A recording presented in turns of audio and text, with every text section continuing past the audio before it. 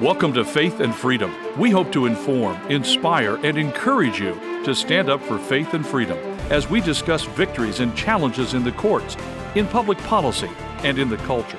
Faith and Freedom is brought to you by Liberty Counsel, a litigation, education, and policy organization.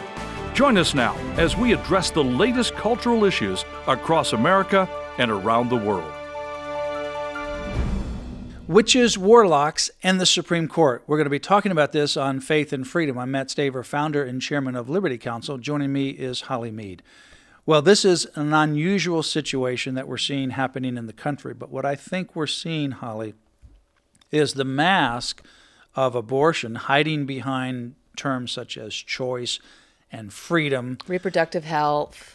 All of those things are falling away, and we're seeing the real dark, evil side of what really abortion is all about, and it is killing innocent children made in the image of God. Yeah, all this demonic activity is basically so people can fight to keep killing children in the womb. Well, and this actually happened in anticipation of the upcoming Supreme Court decision as they were gathered out in front of the Supreme Court on a Sunday afternoon recently in June, surrounded by witches and warlocks openly proclaiming their dark craft. Our team in the nation's capital were praying over the High Court as they were looking forward to the anticipated ruling on abortion.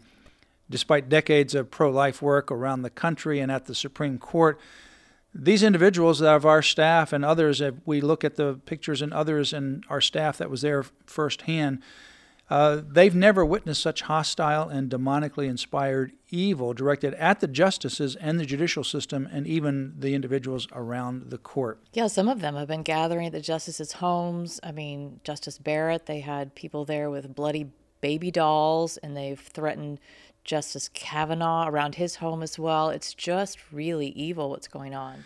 It's very evil what's going on. And so what you have here as you look at the scene, the Supreme Court has in many cases double fenced, in some places triple fenced, so you can't go up to the steps. Some of the roads are blocked off. There's lots of law enforcement. If you look normally where people would park their cars along the street, those streets are one car after another of law enforcement in Washington, D.C. Unfortunately, the Supreme Court law enforcement staff is stretched. Some people have left because of the pressure. Mayor Bowser, who is mayor of the District of Columbia, she and others in their leadership, they wanted to defund the police. They called them racist. Now they're actually asking, because they have a police shortage, no doubt why. They denigrate the law enforcement, and they want to defund them. Now they're asking for $26,000 signing bonuses to get more police officers at a time where they desperately need them, notwithstanding the fact that these people are stretched and perhaps getting even burned out. The law enforcement presence is incredible around the court. And so this was on a Sunday evening, and there was a small podium that was put there by pro-lifers who were coming to pray around and for the court and the justices. And there were two loudspeakers that had been set up to allow the prayer vigil attendees to speak and play worship songs. But as the prayer began, our staff and the intercessors were surrounded by darkness. Black-robed men and women began arriving on the scene, screaming obscenities over the prayers, screaming, "F your God and your religion," and they began to fill the air with these kinds of obscenities and blasphemies. As the prayer team and worship team continued, a pro-abortion demonstrator with a wagon carrying a large boombox, blaring satanic music, and I put that in quotes if I was in writing it, and noise was blasting out. The volume increased to drown out the songs of praise, and nevertheless the intercessors continued to pray. Peggy, one of our staff members in the nation's capital, was in attendance. She says that the longer we prayed, the more anxious and agitated the Satanists became. The evil surrounding the intercessors did not want, obviously, the word of God to be proclaimed. A woman then dressed like a prostitute began to arrive, leaving little of her body unexposed or to the imagination. She and others gleefully joined the melee. The witches and the warlocks had already begun. And so one woman walked right up to the podium, stood right next to the pro-life speaker who was there.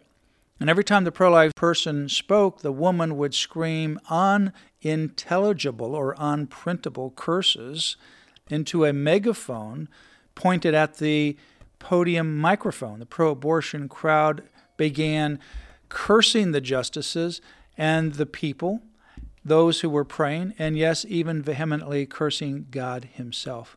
The Satanist and the pro-abortion protesters would interrupt and try to drown out the prayers. I mean, it's just unbelievable what was happening. Peggy and our staff, they'd been up there during the Antifa and the BLM violence that was taking place with the different lockdowns and so forth that had happened then, but have never witnessed anything like this before. The Satan worshipers had covered the sidewalk with black magic, ritual circles and candles, performing their dark incantations. And they continued to do that near midnight. They have been doing that on most evenings. Half-burnt candles and garbage of active witchcraft have been scattered in front of the public places around the court, even in front of buildings that are right there behind the Supreme Court. And here's one scene. A man who had the entire appearance of a horror movie warlock targeted a couple of senior citizen ladies who were quietly praying for the lives of the unborn. The warlock would crowd one woman at a time, making the sign of Satan over the woman's heads.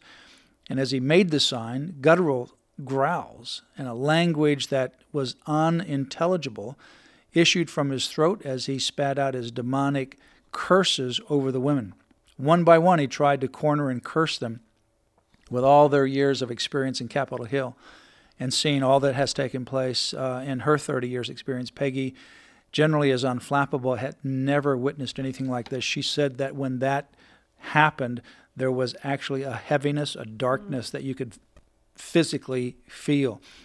But you know, the name of Jesus is above all names. Right. Light will cast out darkness. At the feet of Jesus, every knee will bow and every tongue will confess that Jesus Christ is Lord to the glory of God the Father.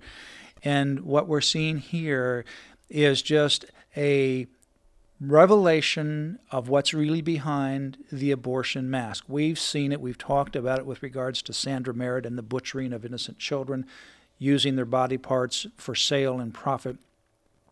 But what we're seeing here is the satanic, demonic, dark side behind abortion. It is the ultimate destruction of a human life created in the very image of God. And that's why you're seeing what you're seeing. Right. And, you know, even some scenes are one of a woman, apparently a mother, having two daughters in a stroller. They're like side by side. And stuck between them is a sign that reads, "My mom is pro-choice." Now, those kids don't have a clue. They really don't. What that means. It's and horrific. Really, you know, you really want to have your kids think that you're supporting abortion and that you could have, maybe you did, abort their brother or their sister? Well, you see, Matt, they're so blinded by the enemy. And you go back to the book of Genesis. Satan has vowed to go after our seed. That is our precious children. And he wants to start with them in the womb. And that's why this is such a spiritual battle. And then you see this actually in the flesh, what's going on in front of the Supreme Court with these witches and warlocks and all this satanic stuff going on. He truly is fighting to keep killing our children. There's no question about that. There is a real demonic spirit behind what we're seeing happening in Washington, D.C. and around the country. And there's this group called Jane's Revenge, issued a manifesto in June. And Jane's Revenge lists all the different cities around the country where this abortion coalition has been responsible for firebombing and damaging and destroying pro-life centers. They said, we've given you 30 days to shut down. You haven't shut down. We gave you an opportunity. Now it's over. Any pro-life center that does not shut down, we will target you. We have proven what we can do. And they actually say we take joy. They take joy. Who takes joy in destroying people? And they said, You think this is bad? More is coming. Which is certainly a reminder why we need to pray, not only for the overturning of Roe, but for the violence, for our justices, for those who are supporting life, for their protection. We need to pray now. And, the battle is going to be really intense in Washington, D.C. and around the country and all the different states. And certainly we've had to undertake additional security measures in multiple layers in terms of protection. We're not going to go into detail about what those are. We're not concerned or afraid, but God is on the throne. And this is just another call to action, call to pray and a call to act and to be a voice for these unborn children.